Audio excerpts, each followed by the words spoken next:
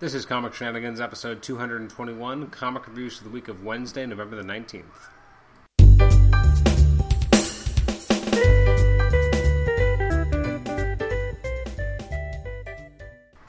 Welcome to the Comic Shenanigans podcast. This is episode 221, looking at the comic book releases from the week of Wednesday, November the 19th. I'm your host, Adam Chapman. We're just going to look at a few comics today that came out last week as we get ready for new comics to come out today. On the 26th, we thought it would be a good time to look back at last week's comics. Actually, there was a shitload of comics that came out last week, so much that unfortunately I didn't have a chance to read them all. I was writing up the list. Usually I go through, first of all, what I've read, and then I read off all the books I didn't get a chance to go through. And it was a massive list this week of all the things I didn't get a chance to read yet, so I'm going to be busy trying to catch up on my reading. I still have stuff that came out last week, or the previous week, while I was on vacation in Cuba, and now I also have to go through last week's comics as well. There's a ton of stuff that's been coming out, so let's jump right in, why don't we? First up is Amazing Spider-Man number 10, which is the second main chapter of Spider-Verse, written by Dan Slott, artwork by Olivier Coipel. Still enjoyable. I like that we got to see Superior Spider-Man here and his squad, and then we finally have the intersection between that squad and the squad that we saw last issue that was gathering on the Captain Universe world. I wish there was a little bit more of an interaction between Peter realizing that this is Doc Ock after having killed his mind and being in control of his body. Hopefully we'll get that interaction next issue, but I just felt like we should have gotten more from it here, especially considering like what all that could be going on here and could be related. Like, does Kane even realize what happened, and does he understand? Because obviously he met the Spider-Ock character, but he didn't know it was Spider-Ock at the time. 2099's around. Like, there's so many 616 characters as well. That being said, like, it was a good issue. Got to see who the old man Spidey was a lot faster than I thought, as we've learned that it's a different timelines version of Ezekiel, which was interesting. And then we have everything kind of going into its own series. We see the setup to Spider-Woman number 1, as well as the next chapter or storyline in Spider-Man 2099. So I do kind of like that we see things feeding out into other books. You have the clones kind of taking off for the Scarlet Spider's book. It's still a lot of setup. 2 chapters, and most of it is all setup. That being said, it's been good setup, and I have liked the artwork by Coipel quite a lot, so I'm going to give it an 8 out of 10. I just hope that there's more variety going forward and there's more plot development. I'm a little worried about the side books, like Scarlet Spiders and Spider-Woman and what's going on in Spider-Man 2099, but we'll see how that shakes out. But I do have some reservations. Next up is Avengers 38, which continues the Time Runs Out storyline. Just really dig this book. Really interesting way in which the story is being told, as we're learning more about this about the Pod character. Stefano Caselli doing the artwork. We finally get to see a lot more of Pod. Although I think maybe there was a few more pages in here that we needed. There's 5 or 6 pages of just kind of this backstory without really knowing where it's going. I do like seeing Sunspot kind of taking control and leading his team and explaining exactly what he's doing to those he's working with. Having him go and visit Scott Summers was interesting as well, and interested to see how it turns out that Scott and Beast are kind of still together at one point, and that there's Sentinels kind of out front of Nation X. It's no longer just the Weapon X facility that they're using as the new school. I like that there's a bit of a mention here as to Spider-Woman and Black Widow find Tony Stark, which we see in this week's issue of New Avengers. I just like how this new team of Avengers gets together, what the focus is going forward, what we're going to see Shang-Chi do, a Legion of Shang-Chis. A lot of cool stuff. I'm going to give it an 8 out of 10. Good artwork by Stefano Caselli. It remains compelling and interesting. I want to know not just how did we get here, but also where are we going, because it's both stories that I find very interesting. Seeing a little bit of how things are different and then going forward with those differences. Next up is Avengers and X-Men Axis, number 6. This was better than last issue, I gotta say that. I still don't like it much, but it's better. So this continues the inversion part of the book. It's Rick Remender writing with the Dodsons on art. The whole apocalypse leading all the mutants I don't know if we get enough of a sense of how dire the situation is, but at the same time, for some reason, I'm not as invested. The Tony Stark and Daredevil components, I think it's less of a big deal than what's going on in New York, yet we spend a bunch of pages on Tony fighting with Daredevil, and I'm just not interested. I get it. I got the point of that kind of element.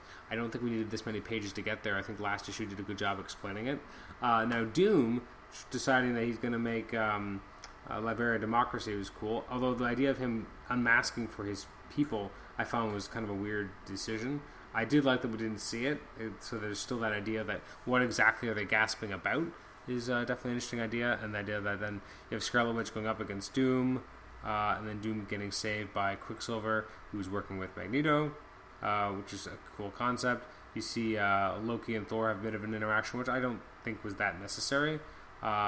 We see that there's kind of a new Avengers team that's been formed out of all the characters that were inverted, the villains that were inverted previously. That could be really interesting. It could also not be. The storyline's so weird because you spend 3 issues on this big fight that I honestly was disconnected from and found it unengaging and didn't make a lot of sense as to how it was even happening. Then you have 2 issues of the villain, heroes becoming villains, and now we have the villains becoming the heroes. Now we're going to have 3 issues of them, trying to stop the X-Men and reverse the inversion. I almost feel like in some ways not enough has happened, but at the same time, the stuff that happened too quickly. I don't even know how to make sense of this. I'm not enjoying the event. I'm going to give it a 5. I think overall I probably like it a little bit more than Original Sin, just because I think when Original Sin, when you look at it at the end, I just don't think there was much of a point to it. Whereas I feel like at least there is a different type of story being told in in Axis. Although, again, it's disappointing because I think Remender's whole story with everything he did with the Apocalypse Twins was much more thrilling and entertaining than this big crossover. And he did a lot of huge things in that storyline. He used a lot of different X-Men and Avengers characters, and that I was honestly thrilled by. I thought you knew that some of it was going to be reversed because there was deaths that you knew wouldn't be able to stand, but it was really a really well written story, very interesting. And this just feels like a weird slapdash of things. Next up is Avengers World 15. This is written by Nick Spencer, it's written by Nick Spencer and Frank Barbiere, artwork by Marco Cicchetto, and I always like Cicchetto's artwork. It's generally very good. It's all about Doom and Valeria deciding that they have to create a new team of Avengers to assist. I like that we have kind of that Avengers map, but now Doom's at the center of it, building this team with Valeria and Coulson getting everyone on the team, and they're going to go up against Scarlet Witch. I like the choices on the team. I like to see 3D Man again, because we haven't really seen him since Secret Invasion ended. Seeing Elsa Bloodstone again is nice, as well as Valkyrie. I don't know where she's been since the Fearless. U.S. Agent, I guess, has the use of his legs back. That's nice. I don't know when that happened, but I'm glad that he can walk again. Stingray's here. It's good to see him. Valerian, kind of this pumped up battle armor from Doom. I like this issue a lot. I thought a lot of it was setup, but fun setup, kind of putting together this new team. I found myself really taken with it. Again, and great artwork. I'm going to give it an 8 out of 10. So that's 3 8 out of 10 so far this week. Next up is Batman and Robin 36. This is alright. I don't think it was as strong as some of the previous issues of Robin Rises. It's by Peter Tomasi writing it and Patrick Gleason on art. Batman going a little bit batshit crazy, literally. Going a little bit crazy, trying to provoke and get basically an audience to Darkseid to then try and save his son. I found myself flipping through this more than I usually do Batman and Robin. I just felt like I kind of got the gist, got the point, and wanted to kind of keep it moving, which is unfortunate because I don't think it did as good a job with keeping my interest as typically they do. I'm going to give it maybe a 6 out of 10. It was still good. It just wasn't that great. Then we got Batman Eternal number 33. Really dug this. The cover's terrible, by the way. I really don't like it, but the artwork is fantastic. So the cover's by Raphael Albuquerque. I don't really like it. The story is by Scott Snyder and James Tynion IV. Kyle Higgins on script. Ray Fox and Tim Seeley were the consulting writers. Jason Fabok is back and on art, and he does an amazing job. The artwork is just... This is why I started reading this damn book, because the artwork by Fabok was so fantastic. A solid story, a good sense of pacing. It's kind of a thrilling ride. You know that something bad's going to happen at some point, that Hush is going to find Alfred's daughter, but you're not sure exactly when it's going to happen, and when it happens, it's still a good surprise. Like, it's still very entertaining. I'm going to give it an 8 out of 10. Great book. Next up is Death of Wolverine, the Weapon X program, number 2. This I found boring. The artwork is by Salvador Larroca. It's written by Charles Soule. I guess what they're kind of trying to do with the story here, and that there's voices in this guy Sharp's head, and he's kind of seeing things, and you have all these new characters kind of introduced. I just didn't care. I give credit to Soule. He's trying to develop these new characters, make them all a little bit different, and give them all their unique voices. And in some ways, I think he does succeed, but I just didn't feel invested. And these characters, like, what is their purpose? What are they going to be doing? Like, until we have a good sense of what that might be, I don't know if I can be as interested in who they are. I'm giving it a 5 out of 10. Next up is Justice League 36, which I actually thought was really good, really entertaining. It's written by Jeff Johns, artwork by Jason Fabok. There he is again, just doing fantastic art. Great kind of Batman-Superman team-ups here to try and stop the people infected with the Amazo virus. We're learning more about the virus. Wonder Woman isn't affected at the moment. Batman and Lex Luthor are protected because of the containment suits they're wearing. It looks like they're going to fight against the kind of the patient zero of the Amazo virus at the end here. We're still wondering who's behind the hit on Lex Luthor. There's a bit of a mystery here. In a lot of ways, this reminds me of Red Zone, which is also Jeff Johns' story, that you have this sudden, mysterious, ailment affecting everyone, and they're trying to, kind of save people and figure out what's going on so that they can stop this infectious disease from rampaging and infecting more. I really, really liked it. Again, I'm glad that Fabok's joining the title. I think he's got a really solid artistic talent, and it's all on display here. Next up is Spider-Woman number 1. This is written by, let's see here, Dennis Hopeless, artwork by Greg Land. It's not the worst Greg Land artwork. In fact, sometimes I did like it, but there was a lot of posing. There's a lot of big boobs. Everything kind of looking a certain way.